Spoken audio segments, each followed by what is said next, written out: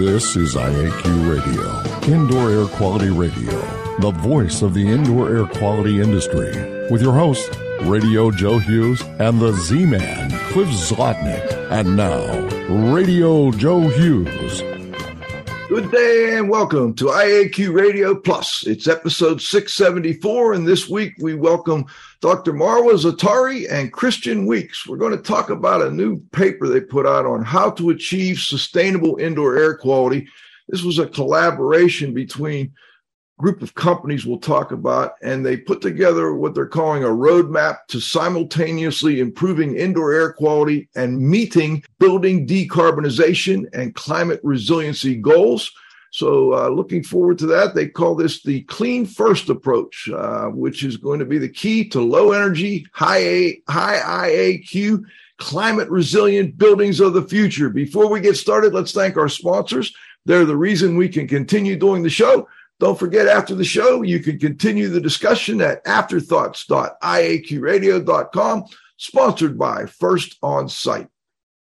Our marquee sponsor is First On Site at firstonsite.com. Our association sponsors are the American Conference of Governmental Industrial Hygienists, ACGIH.org, the American Industrial Hygiene Association, AIHA.org, the Cleaning Industry Research Institute, CIRI Science.org, the Institute for Inspection, Cleaning, and Restoration Certification, IICRC.org. Industry sponsors are AEML Laboratories, AEMLINC.com, Particles Plus, ParticlesPlus.com, TSI Inc., TSI.com, Sunbelt Rentals, SunbeltRentals.com, April Air, April, AIRE.com, Healthy Indoors Magazine, HealthyIndoors.com.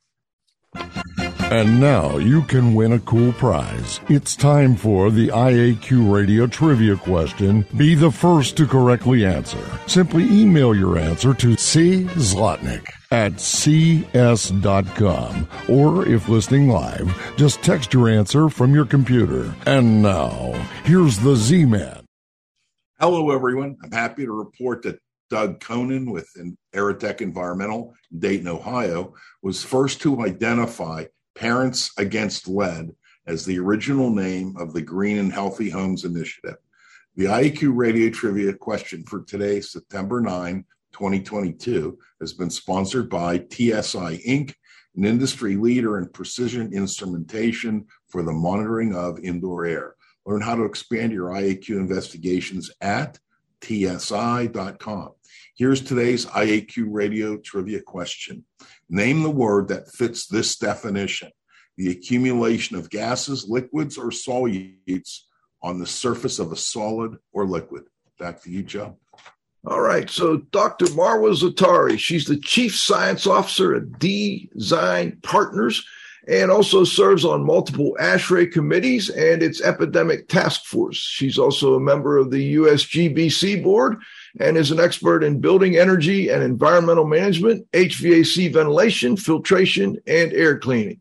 Christian Weeks is the CEO of Enverid Systems, a leading provider of sustainable IAQ solutions. He has over a decade of experience in energy efficiency and indoor air. He advocates that buildings take a system-level approach to achieving what he terms sustainable IAQ. He spearheaded the collaboration of the report we're going to talk about today. So welcome, Christian and Dr. Zaatari. Thank you. Thank you, Joe. Thank you both for having us. I also forgot to mention Dr. Zaatari got her PhD at the University of Texas. We love the University of Texas folks down there at Austin. And Rich Coursey has been such a big supporter of the show over the years. He's now up in Cal Irvine or Cal Davis, Davis, I think. Cal Davis. So always great to have his support. But anyway, Christian, let's start with you. What was the impetus behind? Well, first, give us a little of your background. Just get an idea of what your background is and how you got involved in indoor air quality. Sure. So I'm the newbie for this crowd in terms of indoor air quality, and that I've really been thinking about it, focusing on it for about 3 years now. But I bring over a decade of experience in energy efficiency. And most of that experience was with a company called Enernoc, a Boston-based company that was a global leader in commercial, industrial, energy efficiency, and demand response. And I sort of grew up professionally there over the course of a decade or so in various general management roles.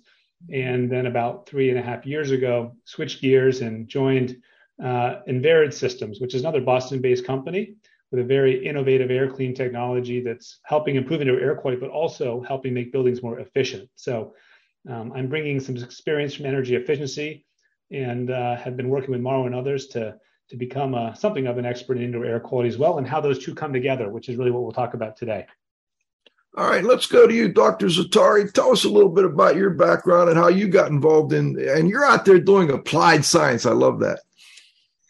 So my background, I did my studies in mechanical engineering, and it was focused on energy and controls and the HVAC system. And then I did my master's in engineering management, and it was when I discovered that, it's great to make buildings energy efficient, but we're missing the indoor air quality side of things. So I was so lucky to come to University of Texas at Austin, where I found this great program with Dr. Corsi, Dr. Sigo, and others. And it was basically, how can we make buildings energy efficient at the same time improve indoor air quality? So it's a little bit about my background. I worked with Enverid for a long time, doing this intersection between energy and indoor air quality. And now I'm a consultant doing applied research, a latest project working on bacteria and fungi that are on the cooling coil and how that intersect with filtration and with maintenance programs, basically. Very interesting. That's one of our keen interests here at IAQ Radio. Well, let's get back to the paper. Christian, what was the impetus behind this collaborative effort here? And I maybe you could explain to listeners that, this is not just you and Dr. Zaatari's groups, but a bunch of companies got together to develop this paper. Yeah. So really the inspiration for the paper is the reality that for a long time, goals to improve indoor air quality in commercial buildings in particular have been at odds with goals to improve energy efficiency, due mainly to our reliance on outside air ventilation or dilution ventilation, as it's often referred to maintain or perhaps improve indoor air quality. However, the recent pandemic taught us some valuable lessons about how to harmonize our indoor air quality goals and energy efficiency goals. And so the paper was really an effort to summarize some of those lessons and lay out a practical pathway to help people achieve both indoor air quality and energy efficiency goals simultaneously based on these lessons from the pandemic and the latest science available to us on indoor air quality. So that was really what was the impetus and sort of the inspiration for this paper, this collaborative project. As you noted, it was a collaboration. So Marwa and I really were sort of heavily involved in some senses, spearheaded the effort perhaps, but we wanted to bring others into this process. And we did that by identifying other companies that could help us offer a holistic framework and set of solutions to address the way we believe one should think about achieving these goals around indoor air quality and energy efficiency holistically. So we had companies involved that are into indoor air quality monitoring, like Aware. We had companies involved that are into testing indoor air quality, like Safe Traces, which has an interesting technology to do aerosol testing. We had other companies involved in efficient ventilation. So we had a company called Auction8, which has developed some really efficient energy recovery systems, collaborate and contribute to the framework. We had a company that does upper room UV Plan LED, who Marwa actually introduced me to because of the technology and the science behind what they're doing.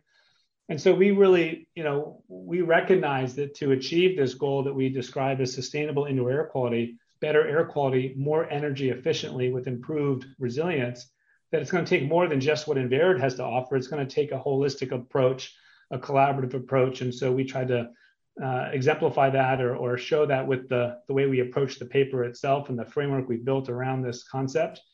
But we also were really privileged to have a number of industry reviewers take the time to read earlier drafts of the paper. These are folks like Bill Banfleet and folks who are, practicing engineering as mechanical consulting engineers, and gave us a lot of good insight and helped us refine this framework that we're now offering through the paper and some efforts related to it. So it was a collaborative effort, and I think hopefully models how we need to work collaboratively to design high IAQ, low energy, climate resilient buildings for the future. I wonder if we could go into a little more about some of the initial pushback from building engineers and sustainability managers when people were coming out with all these guidelines saying increased ventilation and, this is how we're going to help with COVID and so on. I assume there was a great deal of pushback on that. I wonder if maybe, Marwa, you could talk a little bit about that. Yeah, sure. So initially there was a big pushback because we did not understand a lot about the virus, like the modes of transmission and what are the different mechanisms to do the removal. So whenever we talked about cost or energy usage, we got a lot of pushback. But the thing is that from the beginning, some of the recommendations, like 100% outside air, were infeasible in most of the buildings, specifically when it comes to to summer. And then the other thing is that they were really energy intensive, even if buildings can do them. And that from history, even before the pandemic, was a pushback to improving indoor air quality is to put strategies that actually consume more energy. But with time, with even like the guidance, and we'll talk a little bit about it, I think from ASHRAE, developing, we understood that we can come to the same removal of the virus in this specific situation, but without compromising energy. So it's okay to consider energy, to consider cost, and arrive to the same exposure reduction goal in mind. And is that where this clean first approach kind of came, the name for that, Christian? Absolutely. As Marwa said, the initial guidance, which was from ASHRAE and others, really guided by the precautionary principle, sort of encouraged, a ventilate first approach, essentially. It's a pump in as much outside air as you possibly can. But as Marwa said, we started hearing pushback to that because of technical limitations of systems or because of the costs associated with conditioning more outside air ventilation. And I remember we had Bill Banfleet on a webinar we hosted in October 2020, where he said during the webinar, the ongoing assessment of the guidance, including considerations of equivalent outdoor air approaches, has led ASHRAE to conclude that high efficiency filtration can be as effective and lower cost than ventilation and is often more feasible technically. So we started hearing as people were doing the research and reflecting on different strategies to contain this virus in the air and we breathe indoors, that layered approaches that emphasize filtration and air disinfection can be very effective and are often lower cost and more energy efficient. So it inspired this notion of why not take a clean first approach? The industry for so long has just looked at dilution as the solution to pollution, which is essentially a ventilate first approach. But we're trying to turn that on its head a little bit and say, why not start with a clean first approach? Let's clean the air as much as we can for the full range of contaminants that we need to worry about. And if we can do that, we don't need as much outside air ventilation, which is how we get the efficiency benefit. So that was exactly why we said, let's be a little bit controversial, maybe push the envelope a little bit, and let's say directly, let's take a clean first approach rather than a ventilate first approach to achieve sustainable indoor air quality. All right. Well, now Christian brought up a term, equivalent air changes per hour, which I think is something we need to kind of define quickly here, kind of set the stage for the rest of the document. John, can you pull up the page 5 figure so we can talk about that? And Dr. Zaatari, maybe you can talk a little bit about EACH. Sure. Let's start first with ACH. So this metric, air change rate per hour, or ACH, indicates how many times during 1 hour the volume of a space is fully supplied with outdoor air. So traditionally, when we talk about air change rate, we're only talking about outside air ventilation. Now, from the pandemic, and we talk about infectious aerosols, We expand this term and we include E in front of ACH, equivalent air change rate, to reflect the combined effectiveness, not only of outside air, but also filtration and air cleaning and other removal mechanisms. So for example, we know that we can remove infectious aerosols via filtration, and we know passing air through a high efficiency filter can produce clean air, again, from pathogens perspective. So we can add the amount of clean air delivered through the filter in CFM through the equivalent to an outside air, clean air, basically. In short, EACH reflect the effectiveness of ventilation, filtration, UVGI, for example, and other removal mechanisms.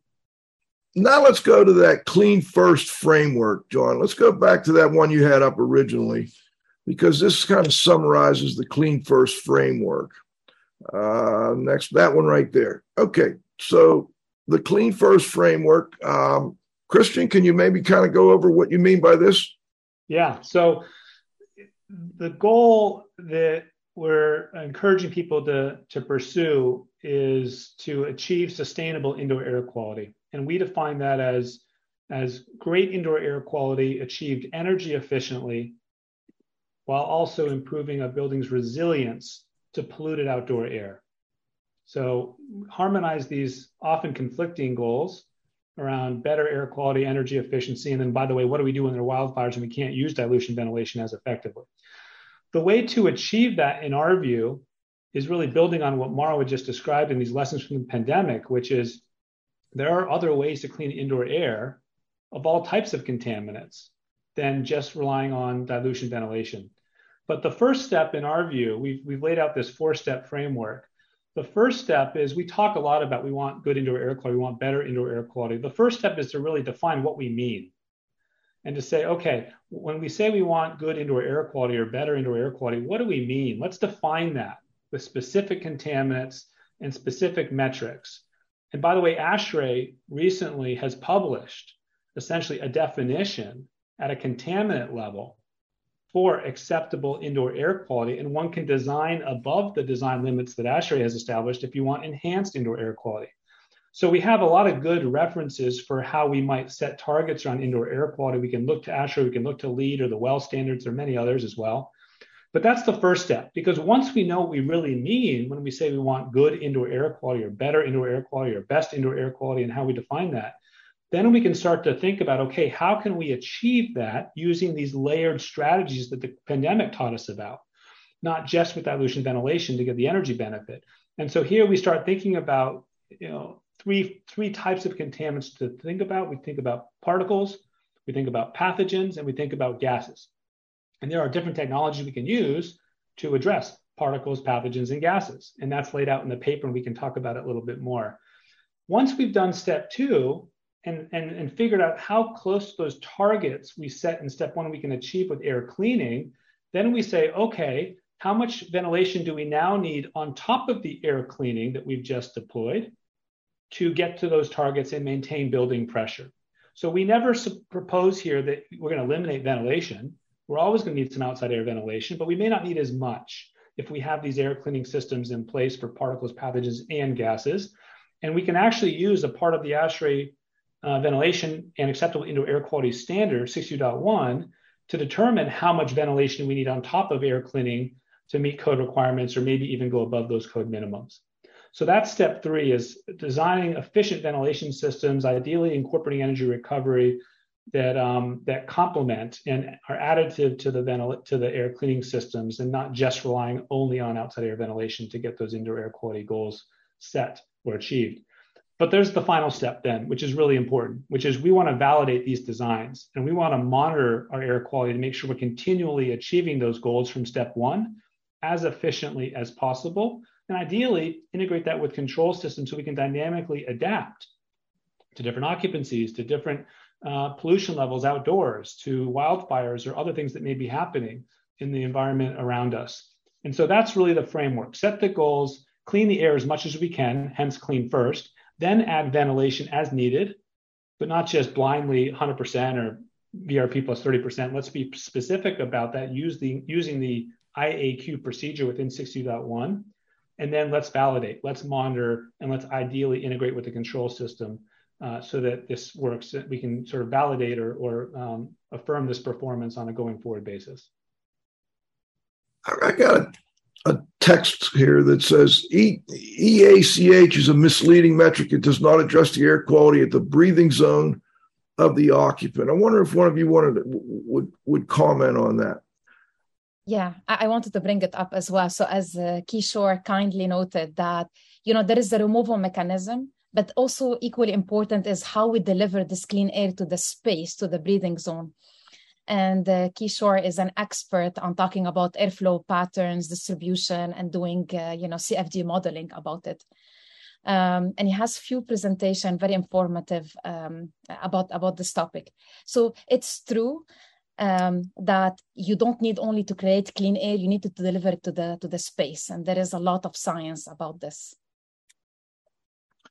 All right. And then I think what we wanted to do with today's show, and this is part one, we're going to come back to part two. We wanted to focus on the first two steps. So the first step was to define your IAQ goals. So John, if you could pull up table one, and we can talk a little bit about these IAQ goals. I thought that was interesting, and it's a nice summary of the types of goals in the literature today, at least at this point. So John, can you pull that up? There we go. All right. So table one, common IAQ metrics. Maybe we could have one of you, maybe Dr. Zaatari, you could go down through the list here and talk a little bit about each of these. Yeah, sure. So here in this table, we summarize the common indoor air quality metrics that have been used. The most common one is carbon dioxide. And we've seen that specifically in Class A office buildings before the pandemic, you see a lot of sensors measuring this metric, carbon dioxide, and became a metric of interest also during the pandemic.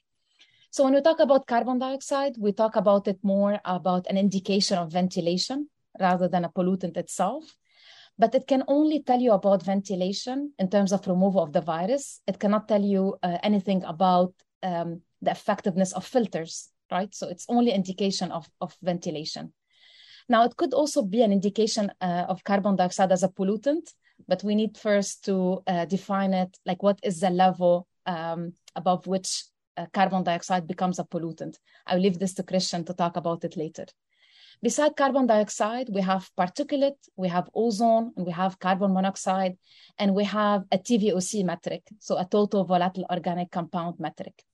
So these are used as an IQ metric indication, but not as common as carbon dioxide. So PM 2.5, yeah, go ahead.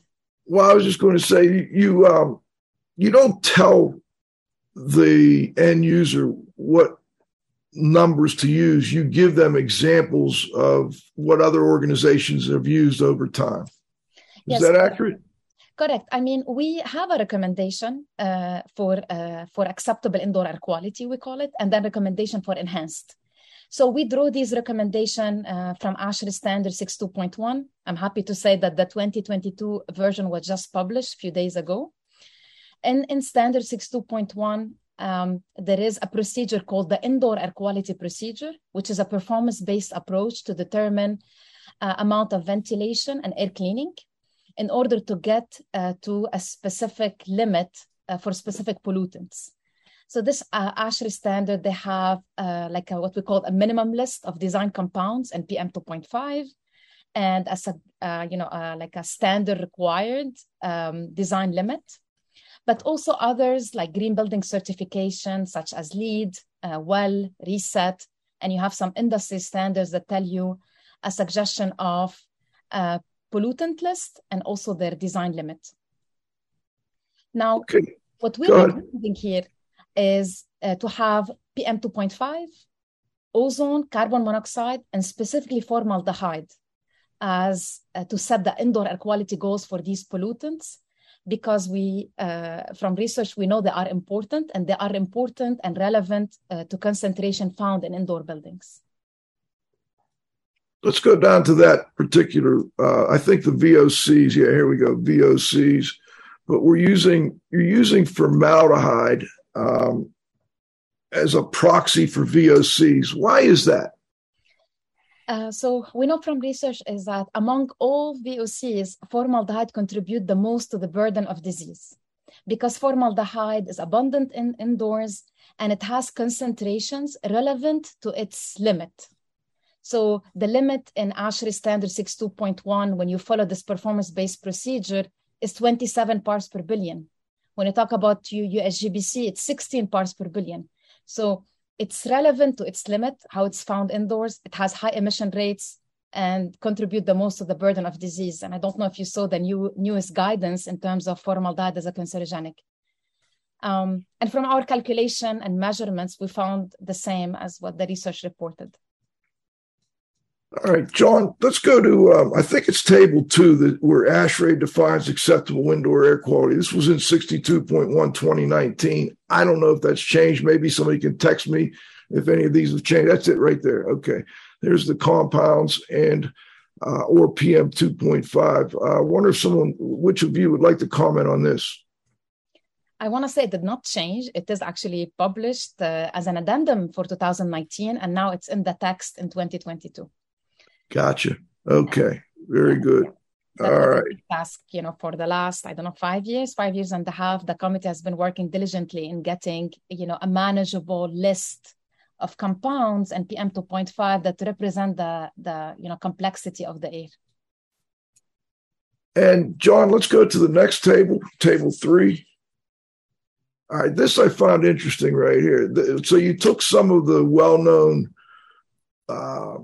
organizations out there like the USGBC and looked at their guidance. You looked at I guess that's Reset. I'm not that familiar with that one. Of course, we talked about ASHRAE, ventilation. And then I wonder if, Christian, you could comment on this. Were these,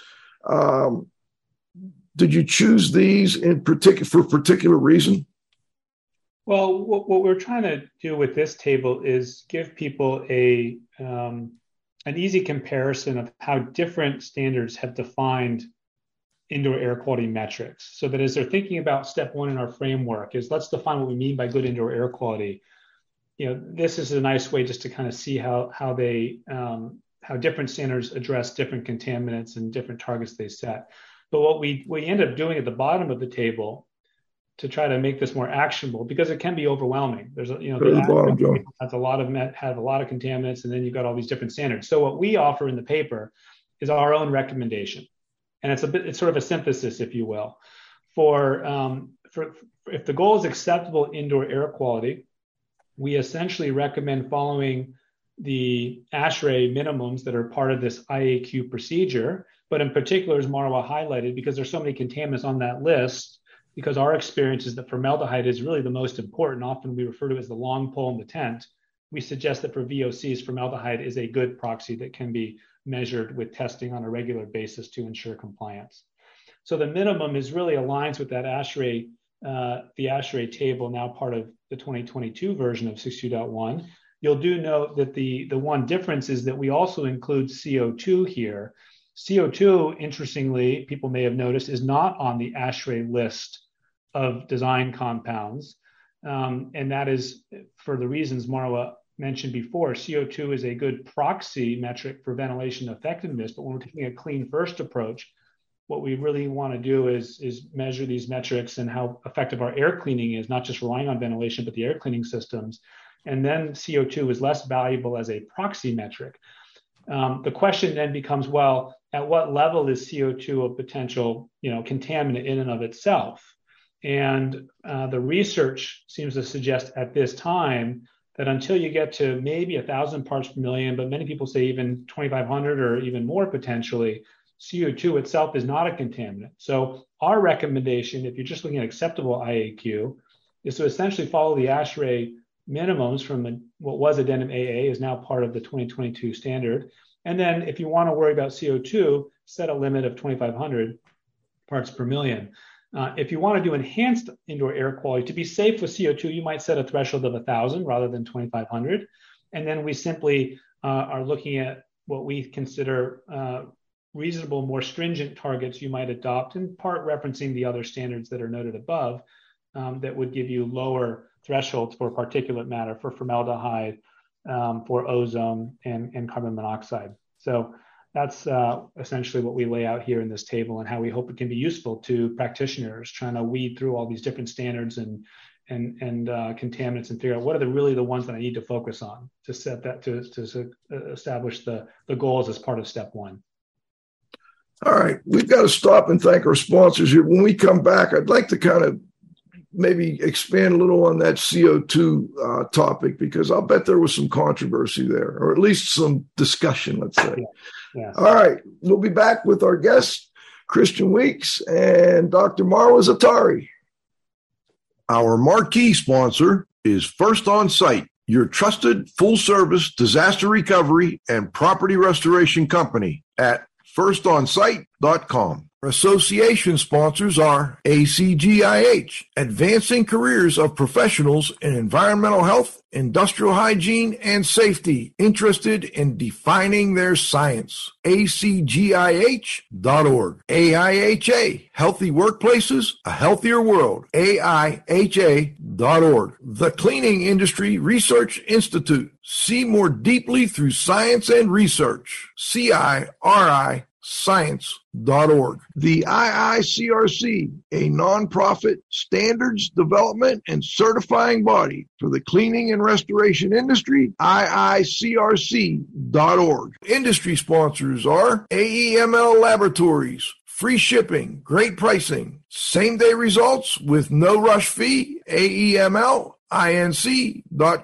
Particles Plus, feature-rich particle counters and air quality instrumentation. Count on us. ParticlesPlus.com. TSI Inc., an industry leader in precision instrumentation for monitoring indoor air. Learn how to expand your IAQ investigations. TSI.com. Sunbelt Rentals, availability, reliability, and ease for all your IAQ and restoration needs at sunbeltrentals.com. April Air, healthy home, April, AIRE.com. And Healthy Indoors Magazine, a free online magazine for industry professionals and consumers, healthyindoors.com.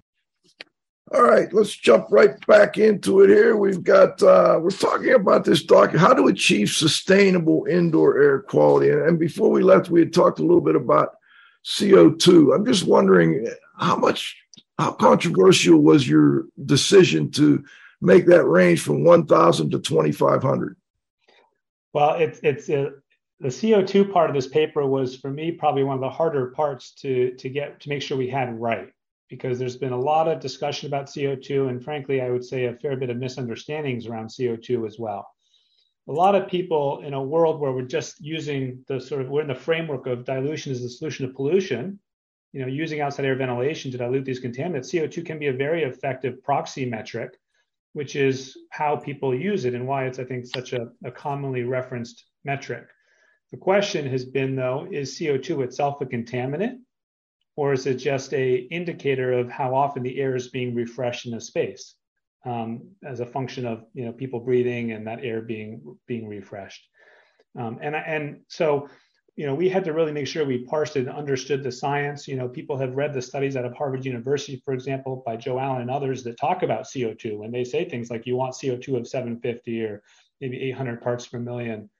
But if you parse those studies, what they're really saying is you want better air quality because you get better outcomes in terms of cognitive function. Better ventilation is a way to achieve better air quality, and we can associate better ventilation, we can measure that with CO2. And so then people oftentimes simplify that and say, well, I need low CO2 to get better cognitive function. Well, the reality is we want better air quality. And the further reality is that there are different ways to achieve better air quality. It doesn't just have to be with dilution ventilation. And so we try to parse that in the paper and explain that CO2, if we're taking a ventilate first approach, is a good measure of overall indoor air quality if you're just worried about how effectively am I ventilating the space. And if you're associating air quality with really people, because people are the CO2 generators we're talking about in the space. But if you're worried about other contaminants, what's coming off the furnitures, the glues, the cleaning supplies, the printers in our buildings, well, CO2 is not going to represent those, although again, it can be used to represent effective ventilation. But when we switch to a clean first approach, right? Where we're leaning on air cleaning systems to effectively clean the air and therefore relying less on outside air. Clean first, CO2 as a proxy of ventilation no longer is so meaningful.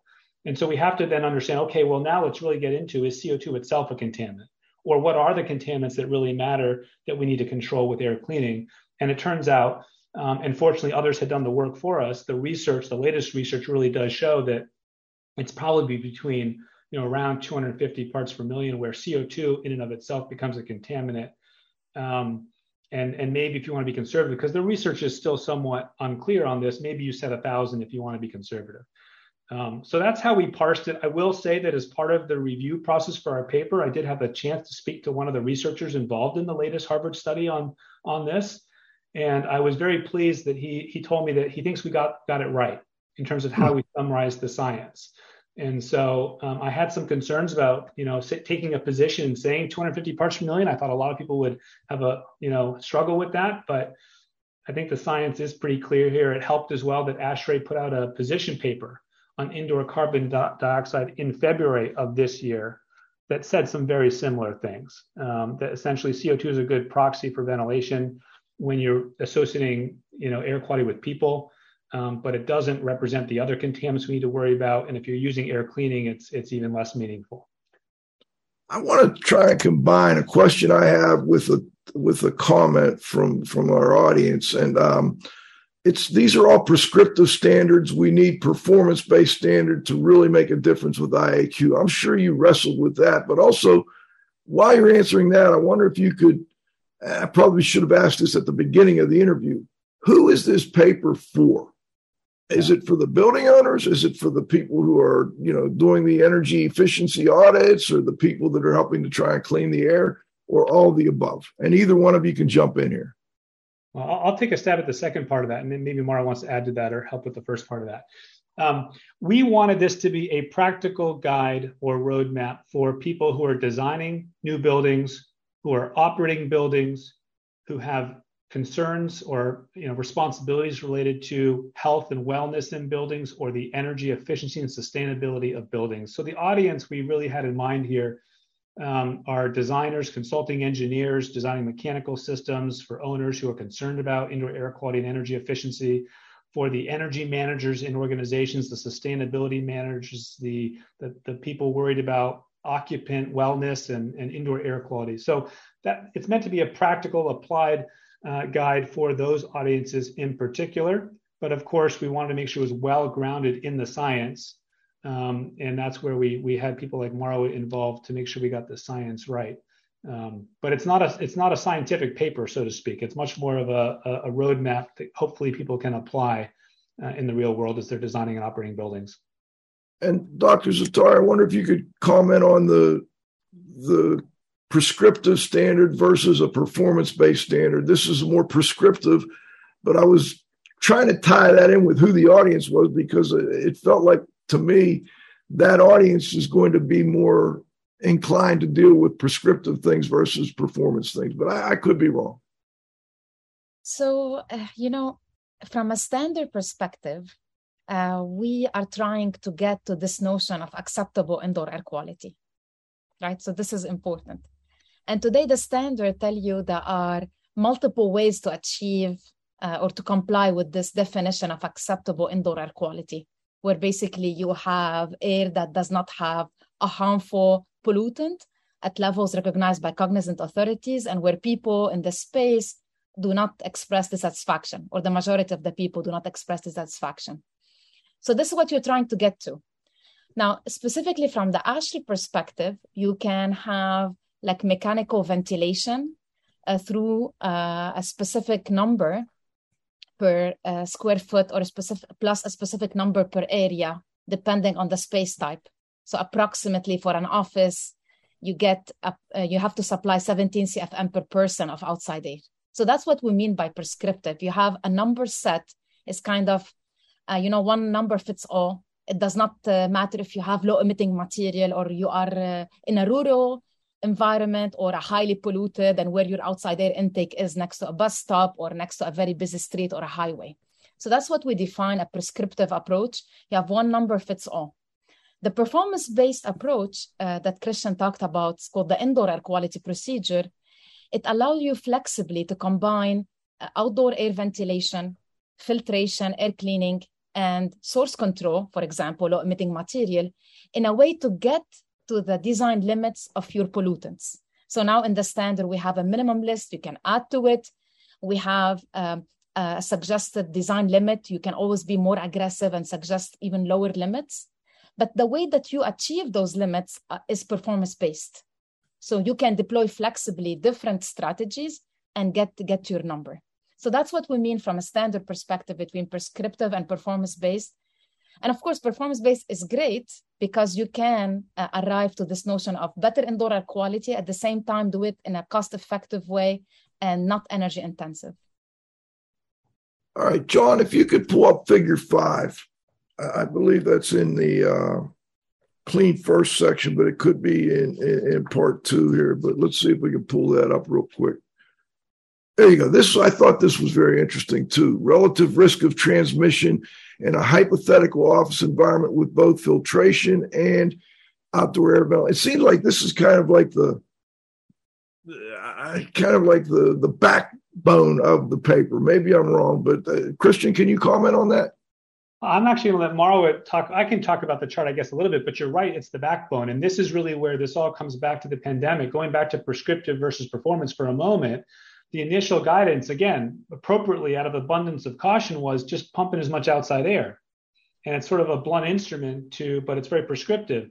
Whereas the refined guidance as the pandemic evolved was more, was relying on research like this to say, let's focus on the objective. Let's define the goal, risk reduction, or certain levels of formaldehyde or ozone, perhaps. And then let's allow ourselves different strategies to achieve those goals and look at those energy trade-offs as we do that. So performance-based is nice because it focuses on what are we trying to achieve, and then what are the many different ways we might achieve that, rather than just the dilution is the solution to pollution approach. So that's really what, in that sense, you're absolutely right. This is the backbone, and this is really where it's also grounded in what we learned from the pandemic. This chart is a great example. It actually predates the pandemic, but to highlight this whole notion of the benefit of a clean first approach from a efficiency, but also from a dollar cost standpoint. I can describe it, but Marwa is probably better suited to do so. So maybe I'll let you just walk people through this chart. No problem. So on the y-axis, it's relative risk.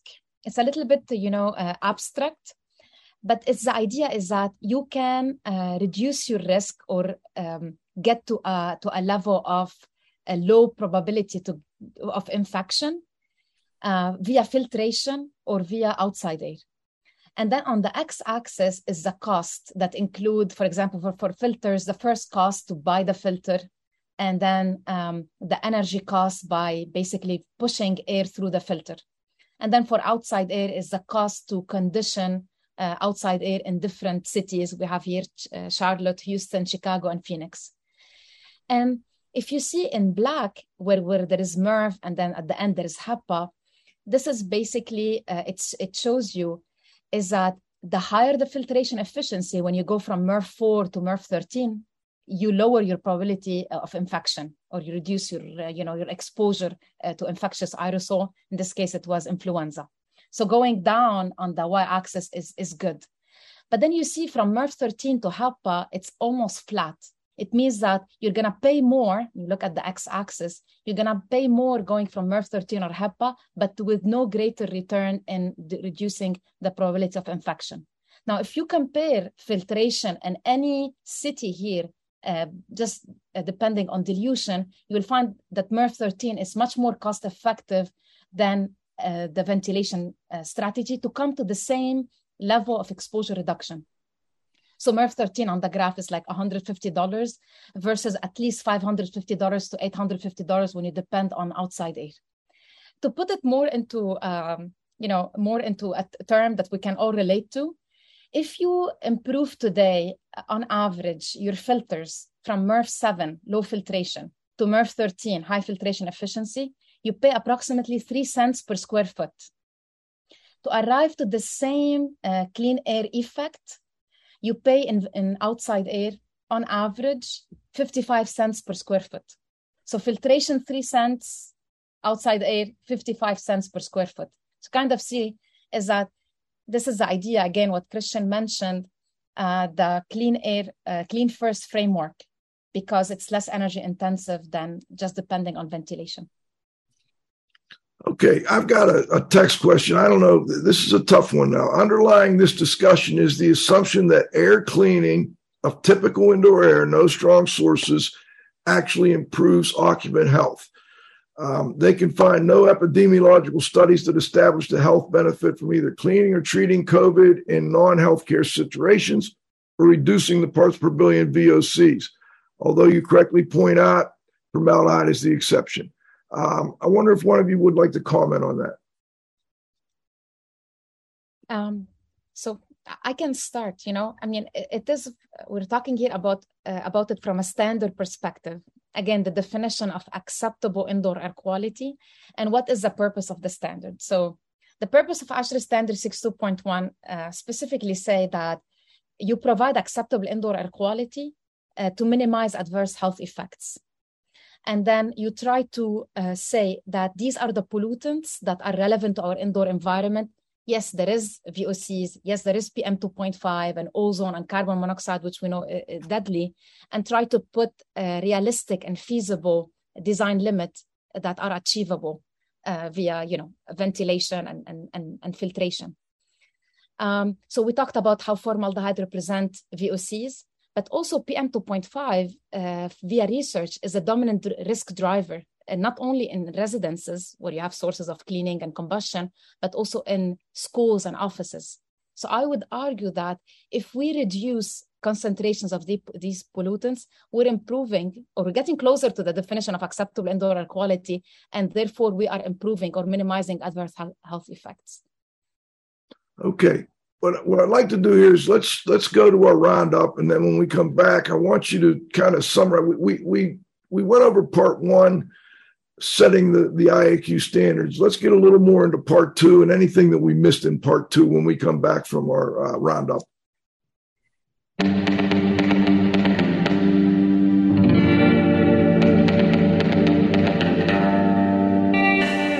The roundup is brought to you by April Air, providing healthy humidity, ventilation, and air purity solutions for new and existing homes. April Air, healthy air, healthy home at aprilaire.com. All right, so Christian, maybe you can start us out here with this section. Let's go to part two. Tell the listeners a little bit about what you have in there and why it's there. I'm going to do that by referencing Kishore's comment, one of his comments from earlier in the show, where he said, how can we control the sources of contaminants? Otherwise, these are merely numbers. So exactly right. Step one is about coming up with the targets, defining how you define indoor air quality and what the goals are. Step two then is about controlling those with air cleaning as much as we can. Then in step three, we'll add the ventilation on top. So as I mentioned before, the targets that we recommend really span our particles, so dust, pollen, things that come off highways, these sort of things. Also the pathogens, which of course during the pandemic got a lot of attention, these airborne aerosols, which frankly are just smaller particles because the virus doesn't travel naked, it attaches to these particles and that's how it lives in the air. So we got the traditional particles, we need to worry about the pathogens or the bioaerosols that are traveling with particles. And then we have the gases. And so what the paper basically goes through is how can we control for all these three pillars of indoor air quality once we've set the goals. And so we talk about, MERV filters and the different ratings and what types of filters are appropriate. And the building, code, for example, in most cases, the minimum is MERV 8 today, but there's a push to increase that to MERV 11, and eventually it'll probably be MERV 13. And we think that makes sense. When it comes to to pathogens, we talk about different strategies to deal with pathogens that are airborne. They include following ASHRAE's recommendation and putting those MERV 13 filters in, which are about 90% efficient at removing pathogens, that come into contact with those filters. But, what's key with pathogen removal and control is being as close to the source as possible. So we also talk about HEPA filters. We talk about upper room UV for disinfection. And so that's the sort of a summary of what we talk about in terms of controlling those pathogens. And this is where we bring back the concept of equivalent air changes and offer a suggested target for now. But then the last piece, and the one that probably has got the least attention in terms of the broader market and maybe people at least familiar with, is how do we control these gases? How do we control formaldehyde? How do we control the other VOCs? How do we even control, ozone and carbon monoxide? And this is actually where Envirid's really core technology is focused. We've developed a sorbent media technology that is very effective at removing these gaseous contaminants. And so just like we learned with the pandemic, it's about layered strategies. We suggest layered air cleaning solutions that combine particle filtration, which is required already, but perhaps should be increased. If needed, adding local HEPA filters, adding upper room UV during a pandemic perhaps, but then also adding that sorbent media technology to deal with the gases. Once we've controlled all three of those particles, pathogens, and gases, we'll have achieved a lot of those targets that we set, or at least gotten much closer to them. And then that's when we start to supplement with the remaining ventilation we need for building pressure, and maybe to close any gaps to make sure we're always well within those limits that we set. And this also takes into consideration the cost of doing these things. Yeah, exactly. So we do talk about the cost as well. And the beauty of this is, as the chart that we just were discussing highlights, is in many cases, in many climate zones, cleaning indoor air, which is already more or less at temperature, is going to be much more cost effective than conditioning more outside air used for dilution ventilation. So the chart that we just looked at, figure 5, tells that story very clearly. And what we find, and that's confirmed when we're doing these studies for buildings, looking at how to optimize air cleaning for particles, pathogens, and gases with ventilation, find that sweet spot where we can achieve or exceed those IAQ targets, doing it cost effectively. We usually find, especially in hot, humid climates or cold climates where energy is expensive, that it's much more cost effective to clean first. And Dr. Zaatari, would you like to add anything on that topic? Christian summarized it really nice. I just want to say that, there's still a lot of work to do from standard perspective. So there is a lot of work to do about, emission rates of pollutants, about efficiency of different solutions, about byproducts of different, cleaning, and removal mechanism. So that's just a start. And we're always looking for contributors.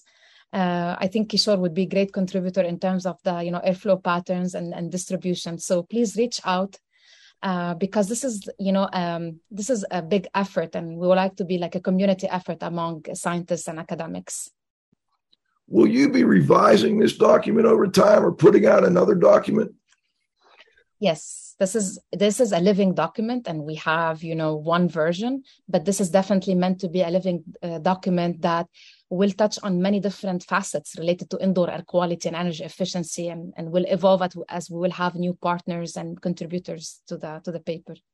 Yeah, and I'll just add that, a call to action. If you have feedback on the paper, you think we got something wrong or something is missing, there's a comment about air distribution in here, which is a really good point. We reference it, but we don't really delve into it. So there are some concepts that require further study, and other, concepts that maybe just need to be further expanded, but are reasonably well understood. So we welcome feedback and want to refine it. But we also want to talk to practitioners who want to deploy this and work with us to deploy it and build case studies and demonstrate how this framework can actually be applied in the real world. We've done a lot of this work already in parts, but we haven't seen so many cases where the whole framework has been tied together in real world applications, and we would love to collaborate with people around that. Case studies. There is a case study in the document from the University of Miami. And I wonder who would be best to talk about that, maybe kind of summarize it over the next minute or two, and then we'll see if you have any final thoughts, and also help us set up part 2, which is where we're going to go into steps 3 and 4. Yeah. So maybe I'll frame the case study, but Mara was involved in that, working with our colleagues at NREL to do some measurement and verification around it. So I'll let her speak to the results. But essentially, the case study describes a fitness center. I think it was about 60,000 square feet on a story of 2 stories of a building on the University of Miami campus, and they were struggling with indoor air quality issues associated with humidity, but also just the general air quality in the wellness area. And they had tried to increase outside air, but their systems couldn't handle it. It created more humidity issues down in Miami, and so they were looking at other ways to address their indoor air quality concerns, but without necessarily having to rely on more outside air or to even spend the money to upgrade and increase the capacity of their HVAC systems. And so we essentially worked with them some years ago before we called it Clean First, but to do what's described in this paper, which is deploy air cleaning systems, specifically in this case, sorbent filters to deal with the gaseous contaminants that are generated indoors in this space, so that they could achieve their indoor air quality goals and save energy by cleaning indoor air and not having to deal with more outside air. So that was essentially what the goal of this was. And as I said, Marwa can talk a little bit about the results, which she was heavily involved in evaluating. So the nice thing about outside air and doing this type of experiment is it's unlike like when you change your lights to LED and you have to do like a year before baseline and then like change them and then do like what are the savings. The nice thing what we did here is a running baseline, and you can see it in the figure in the paper, where basically we open the outside air to certain requirement per the standard, and then we apply the indoor air quality procedure and we close outside air and we add close outside air to a certain percentage. Of course, it's not zero, and add on top of it air cleaning, whether from filtration perspective, particulate and gases. And you see visually, you can see that whenever we do this on and off, you see an improvement in energy. And what we don't see on the graph is basically an improvement as well in relative humidity, so in humidity in general. And we're talking about Miami. It's hot and humid in the summer. And as Christian mentioned, it's a health center that have a gym. So also it's humid inside. So throughout this paper, we're able to demonstrate a reduction in energy. I think it's up to 36% of the peak energy in the summer, and a better case from a humidity perspective. And you can see as well the improvement in indoor air quality metrics we put forth. I believe it's in the paper. It is in the. I thought it was a really nice way to summarize things. You did it up front, and then you kind of went through step by step. And that's what we're going to do next week. We're going to continue this discussion when we bring back Christian Weeks, but also we're going to have Eric Malmstrom, I believe, come in and join us from Safe Traces. And that's when we'll focus more on verifying whether or not what we've done has, done what our goal has, reached our goals. So before we go, I've got less than a minute. Any final real quick thoughts from Christian, starting with you? No, Joe, this has been a great discussion. Thank you for having us on. Looking forward to continuing it next week, where we talk more about steps 3 and 4. And we'll see you in a week. And we'll address some of these questions we didn't get to. Dr. Zaatari, before we go, final thoughts? Thank you so much. Thank you. It was great to meet again. I didn't realize, but now I know we did meet one time down in Texas, probably in passing, but it was a pleasure to be there and pleasure to have you on here with us today. So next week we'll be back. Like I said, we've got Christian coming back. We're going to talk about parts 3 and 4. We're going to add Eric Malmstrom on there from Safe Traces. And if you've got questions, comments, etc., go to afterthoughts.iaqradio.com. Get them in there, and we'll make sure we address those on next week's show. So this is Radio Joe saying thanks to Dr. Marwa Zaatari and Christian Weeks, my co-host, the Z-Man. And, of course, John, you got to have faith at the controls. Our growing audience and loyal sponsors, we appreciate you very much. We'll be back next Friday at noon with the next episode of IAQ Radio Plus. For IAQ Radio, I'm Spike Reel saying thanks for listening.